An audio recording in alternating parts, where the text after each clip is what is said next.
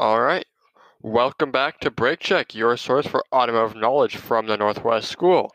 Today we're going to do an informational episode on car sounds, the science of what makes a car loud, what constitutes a good sound from the muffler of a car, and kind of what are parts of an exhaust, how each part of it works, and how it's kind of similar to parts of an engine. I feel like a lot of people understand what exhaust is, but you don't know like what the muffler is, what the resonator is, or what a catalytic converter is. So we'll go into depth on those specific parts of the exhaust. And then Seiji has a little update. One of his family friends bought a really cool car that he's going to talk about. And yeah, so let's just gonna get it started with the basics on exhausts. We all know the exhaust is what is it coming out of the engine. So you have the fuel mixture and air, and then that creates a spark, which drives down the piston. And then the remnants from that comes out of the engine and needs a place to go, and it goes out the back of the car through a bunch of tubing and piping. Now, that's pretty simple, but just that application is actually pretty bad for the environment. So there's a lot of little filters that are part of that exhaust that can help it quiet down and also make the air cleaner to breathe. So the first segment of an exhaust when it's coming right out of the engine, I believe, is it the headers or the downpipe? It's first the header and then the downpipe.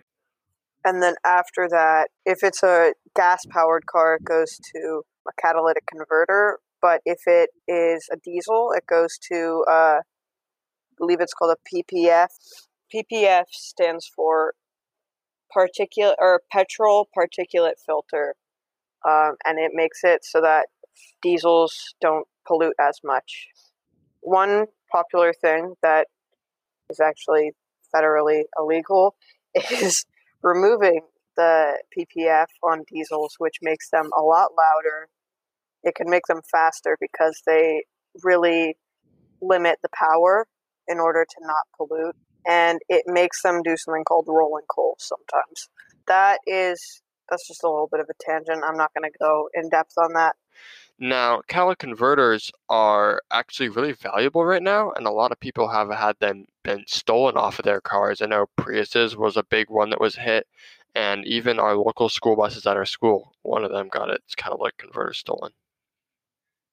So there's the headers, downpipe, cats. Yeah, so catalytic converters are usually for gasoline cars, and a lot of enthusiasts refer to them as cats. So that's why if you hear like, "Oh, I'm gonna go buy some new cats for my car," they're not buying feline animals for their car; they're buying catalytic converters. And people often say like they're getting high flow cats or a cat back exhaust, which means that it's a replacement for the exhaust that just goes behind the catalytic converters. So if you're interested in exactly what they do, it's converting unburnt hydrocarbons or really toxic fumes into like oxygen, water, nitrogen, that kind of stuff that's more digestible by humans and also just not as toxic for the environment. Like Seiji said, a catback exhaust just goes to the catalytic converters. In the US, it is mandatory to have a catalytic converter on your car.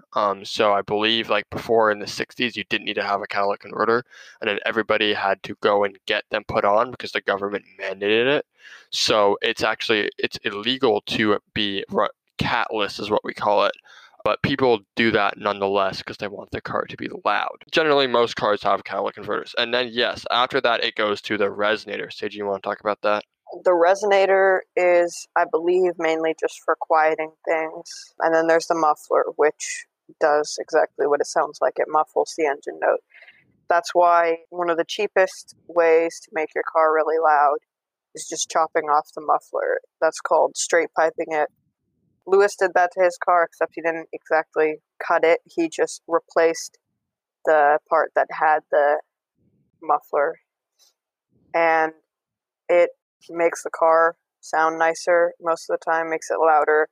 And another thing you can do is you can just replace the muffler, which makes it so that it may sound a little bit better, may sound a little different, maybe a little bit louder, but still muffled a little bit. Yeah, and usually mufflers and resonators are clumped together in a package when we talk about that. So a resonator usually is basically cancels out sound waves to make your car really quiet. So with the shape of the tubing that's in, the sound waves get canceled out. And then the muffler is basically a silencer, so it muffles the sound. If you look under a car, it's a big, giant, like metal suitcase-looking kind of thing. So all the exhaust fumes run through that, and they're dampened, or the noises are dampened by that, and then they go out of the car. So a resonator and a muffler usually work in tandem, and there's a huge aftermarket community and business for mufflers and resonators to help fine-tune the sound of your engine. So like CJ mentioned, some people would just completely cut them off, but if you still want some decency and you don't just want an extremely loud car, you can look into a muffler that's just slightly louder.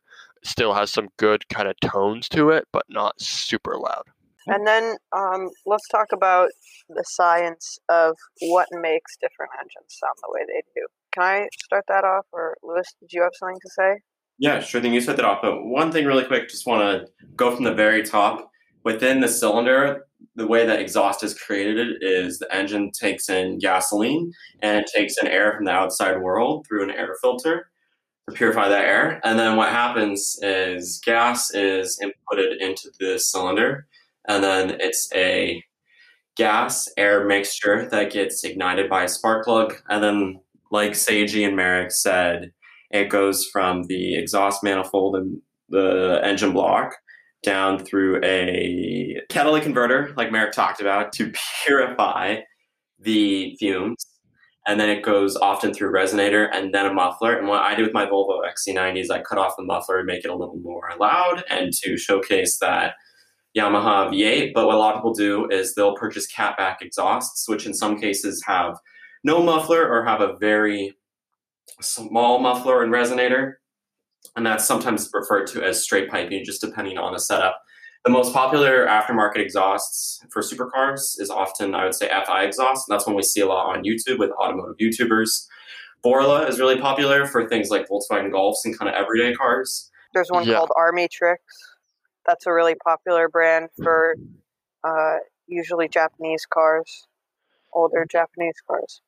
I know Akrapovic, you may pronounce it Akrapovic. It's a Swedish brand. It's kind of a difficult pronunciation. They started with bikes, and they now make a whole bunch of different exhausts for Alfa Romeos. They make the Ford GT exhaust.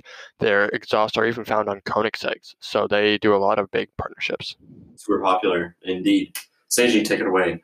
Back to the science of engines, what makes them sound the way they do. Let's just first go over one of the probably the most common type of engine, the inline four. Most modern cars, yes, most modern cars have a turbocharged four-cylinder, and a lot of people say I4 or straight four or inline four because the pistons are all in a straight line, vertically, kind of making the shape of an eye. They tend to sound pretty raspy. Yeah, so a four-cylinder is a wide variety of different four-cylinders. They usually range from like a 1.4 liter to a 2 liter is the most common displacement amount. But having four cylinders make them sound really raspy and angry. So we have cars like the Fiat 500 Abarth, which is the performance version, which actually, fun fact, the engine is so small, it's a 1.4 liter, that when they were sold in the US, they did not need a muffler because the engine's so small and it didn't make that much noise. So that means that they're straight pipe from factory, so they actually sound really mean and cool. So you can make a four-cylinder be a pretty obnoxious car. But when they get up high in the rev range, they get really pitchy.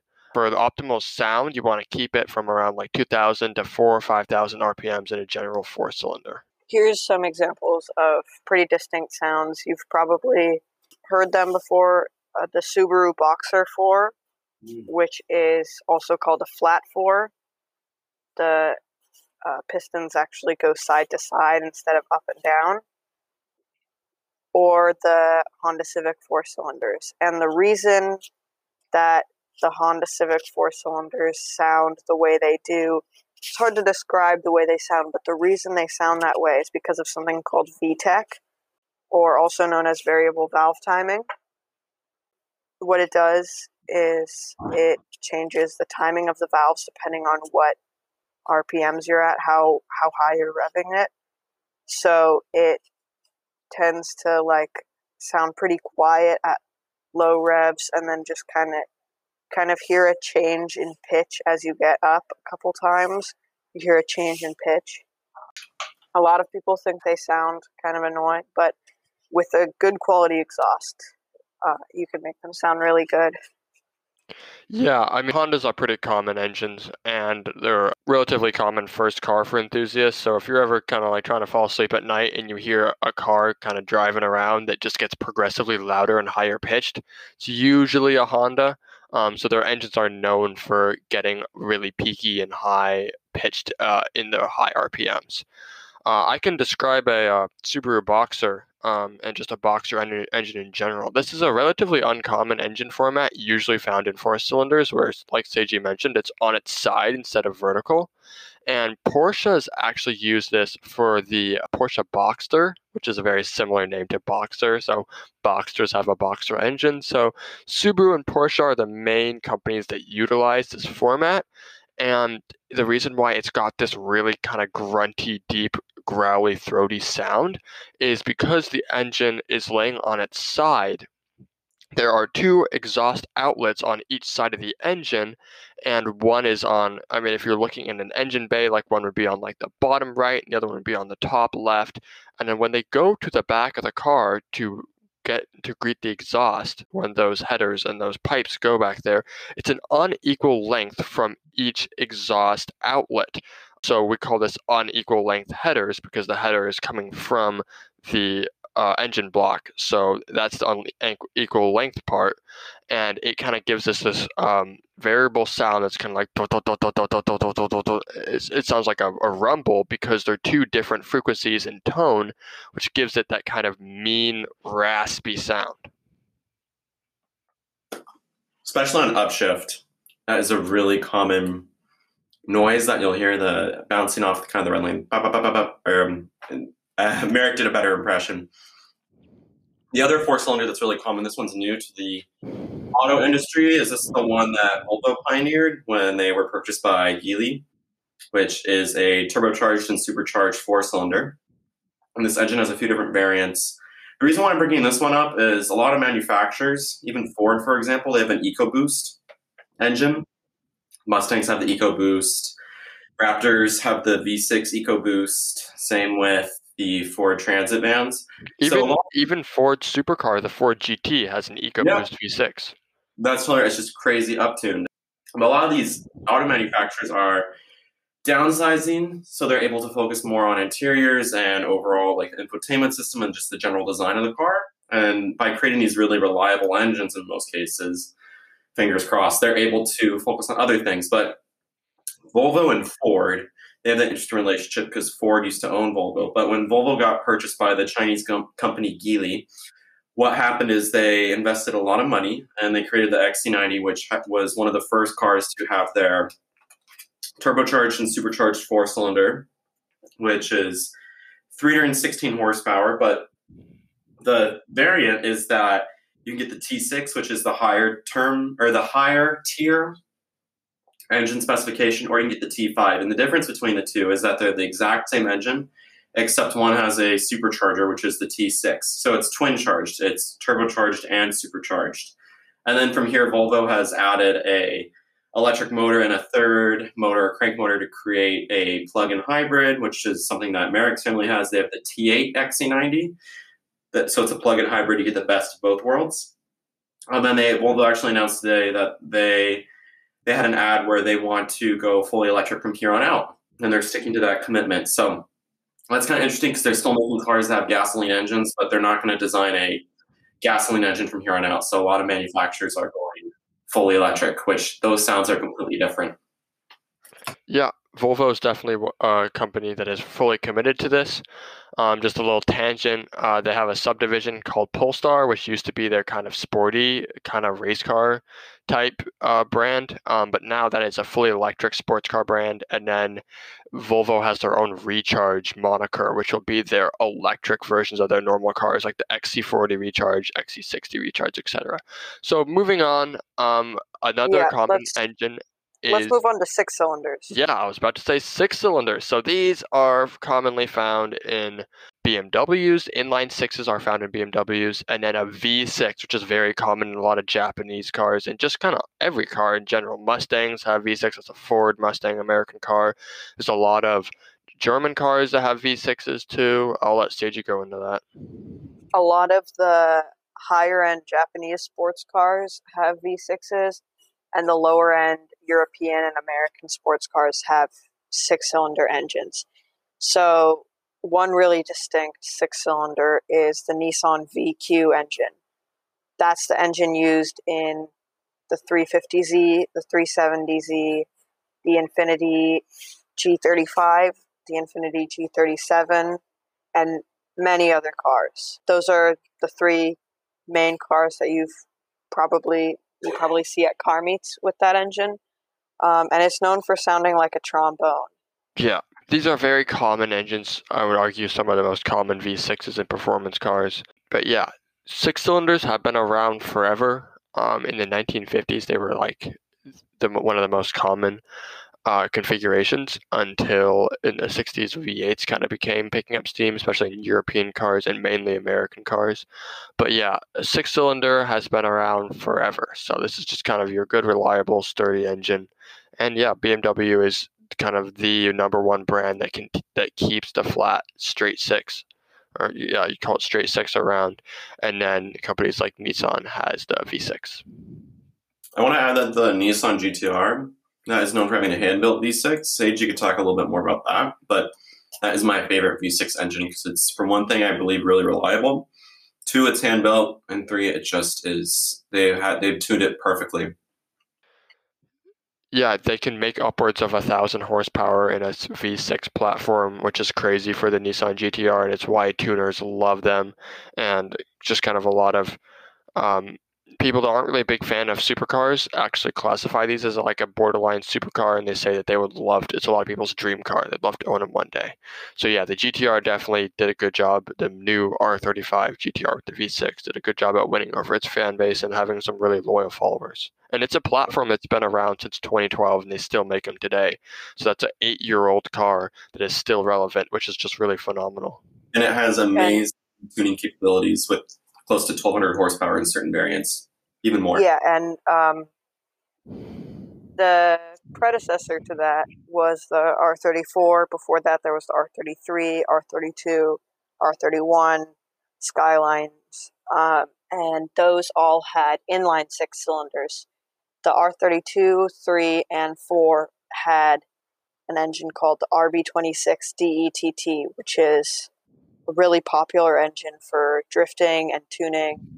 It's a really famous engine, also capable of upwards of 1,000 horsepower. And you may have heard of its competitor, the 2JZ, made by Toyota, which is also upwards of, or capable of over 1,000 horsepower. 2JZ is a really legendary engine. It was popularized for the Toyota Supra that was seen in the Fast and Furious movies. That's the big orange car. And yeah, that 2JZ engine is really well known, and they're very valuable today because of the sound they make, their ability to shoot flames, and the crazy amounts of horsepower that they can have. Moving on. And let me say one more thing about 6 cylinders really quickly. Volkswagen is known for its 6-cylinder engine called the VR6 engine, and it has a very distinct sound, and the reason is the firing pattern. And I remember the piston firing pattern for this one because I really love this engine. I believe it's 231-564. And the other thing is the pistons are not in the shape of so it fires in the pattern of an inline six, but it's a V6, and V6s usually have different firing patterns from inline sixes. So it kind of blends the sound of the two. And the other thing is that inline sixes are super smooth, but V6s are more compact. So what they kind of did was they took the benefits of both and they made it a V, but more of an acute angle. You know, a lot of V engines are 60 degrees or 90 degrees. I believe this is like 45 degrees.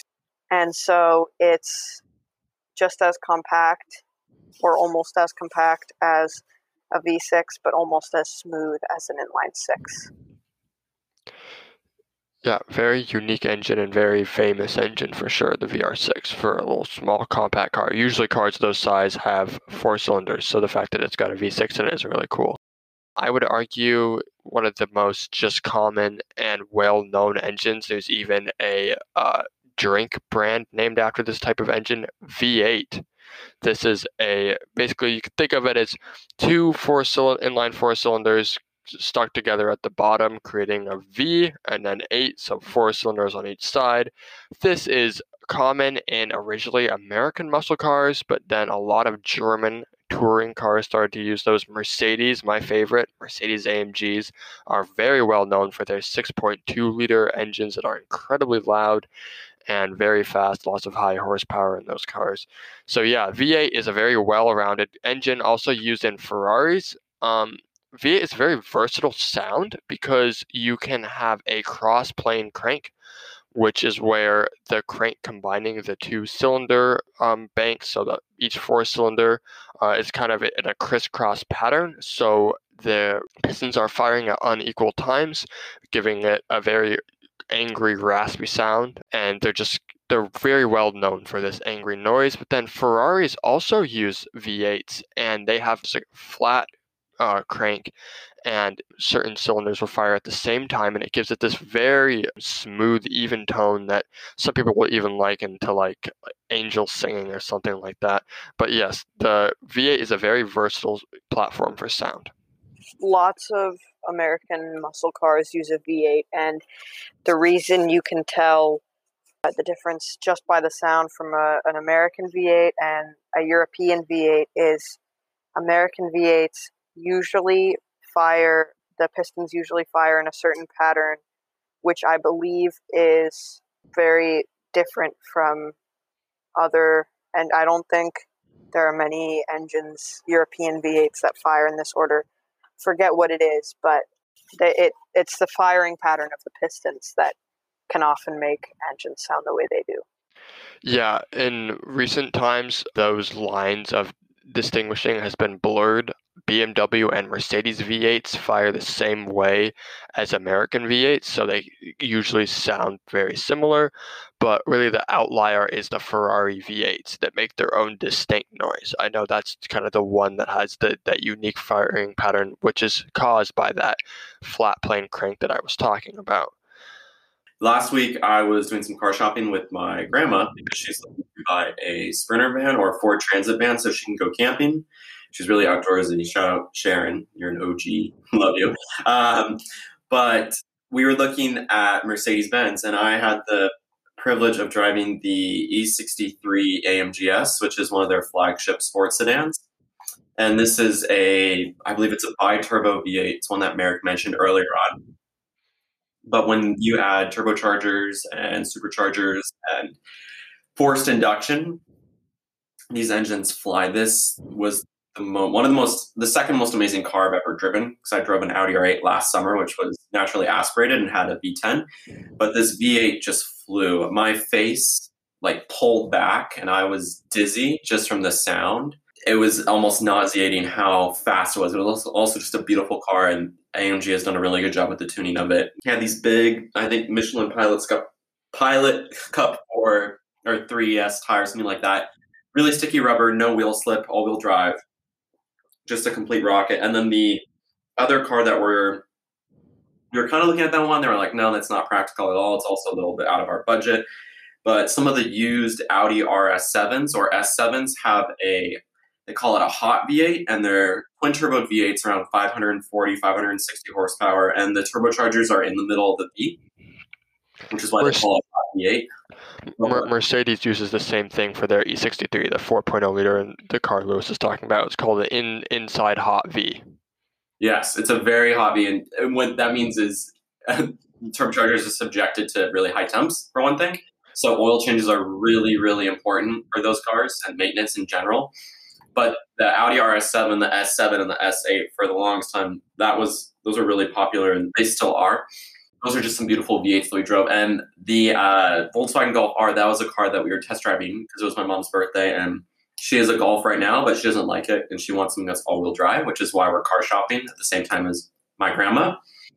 But if you have a Golf R, feel free to shoot me an email or DM, because I'm curious to know what your experience with that car has been as one of Volkswagen's flagship models, because the Golf R MK7 is really it could have been specific to the model that we drove, but it had the worst road noise of almost any car I've driven, which I don't know if that's just me being dramatic or it was particular to the model, but I had to shout when we were in the I-90 tunnel because it was stock, but I just couldn't hear Sharon, who was next to me, my grandma. And that's that. But moving on. I have one thing related to the Golf R. Sure. The Mark IV R32, which later evolved into the Golf R, did not have much road noise. I know from personal experience. My dad used to own one, and he really misses it. He said it was so fun to drive. That had the VR6 that I was talking about. It sounded really nice. American V8s also sound different because they have one thing for the piston to attach to on the crankshaft every 90 degrees instead of every 180 degrees. So every 90 degrees instead of every 180 degrees. So there's four. If you look at it from the side, it kind of looks like an X or a plus, whereas it would just look like a minus if you looked at a European V8 or other cars. Flat plane crank is the minus, Yeah. cross plane is the plus. Yep. All right. We're going to move on to an engine that Lewis mentioned, that Lewis has driven, and that Lewis loves, the V10.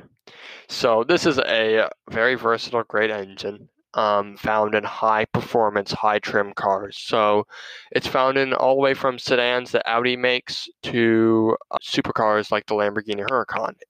And usually it is a naturally aspirated engine, which means no turbos or superchargers, because it's such a big engine. It actually has so much displacement that it doesn't need that additional forced induction. And it has this very nice, kind of more exotic sounding noise to it that is clearly distinctive from other cars. If you've heard a Lamborghini Huracan, you know what I'm talking about. Adding on to what Merrick said, the naturally aspirated, in many cases, it's sometimes it's a 5.2 liter V8 found in the Audi R8, as well as the Huracan and Lamborghini Gallardo, as Merrick mentioned or insinuated. And in the Audi S6. Yes. Or I think one of the older S6s. Yeah, around 2012. And the RS6 actually had a 5-liter twin turbo V12 or V10. Yeah. Oh, wow. But these are less common engines for sure, because they're more expensive to produce and they're larger, so they consume a lot more gas. They're really not that common, and they're found in a lot of Audi products. That's what we're talking about right now. Moving on to another very rare configuration is the V12, which is found in a lot of luxury cars like Rolls-Royces, luxury BMWs, the 7 Series, and the Mercedes Maybach cars. They're also found in Lamborghinis and a lot of borderline hypercar, top-tier supercars use these V12s, which are known to just scream and make almost F1-like noises because they were originally used in the first Formula One cars. So a lot of people will buy a V12 because they know that it's got this really loud, high-pitched screaming noise. That is 100% true. The other thing I want to add on to that, we talked about the angelic, I think that's a word, the angelic V8 sounds that the Ferrari V8s make.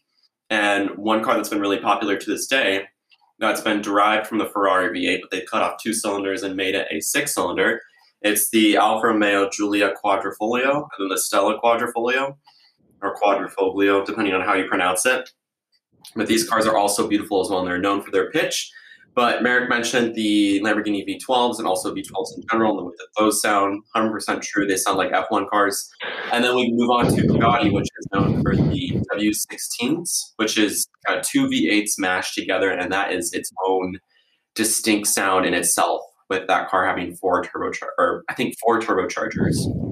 Yeah, Bugatti is owned by the Volkswagen Group, which Lamborghini is also part of, and so is Audi, and so is Bentley. So Bentley actually also has a W16 that they use for a lot of their speed models, which is a lot.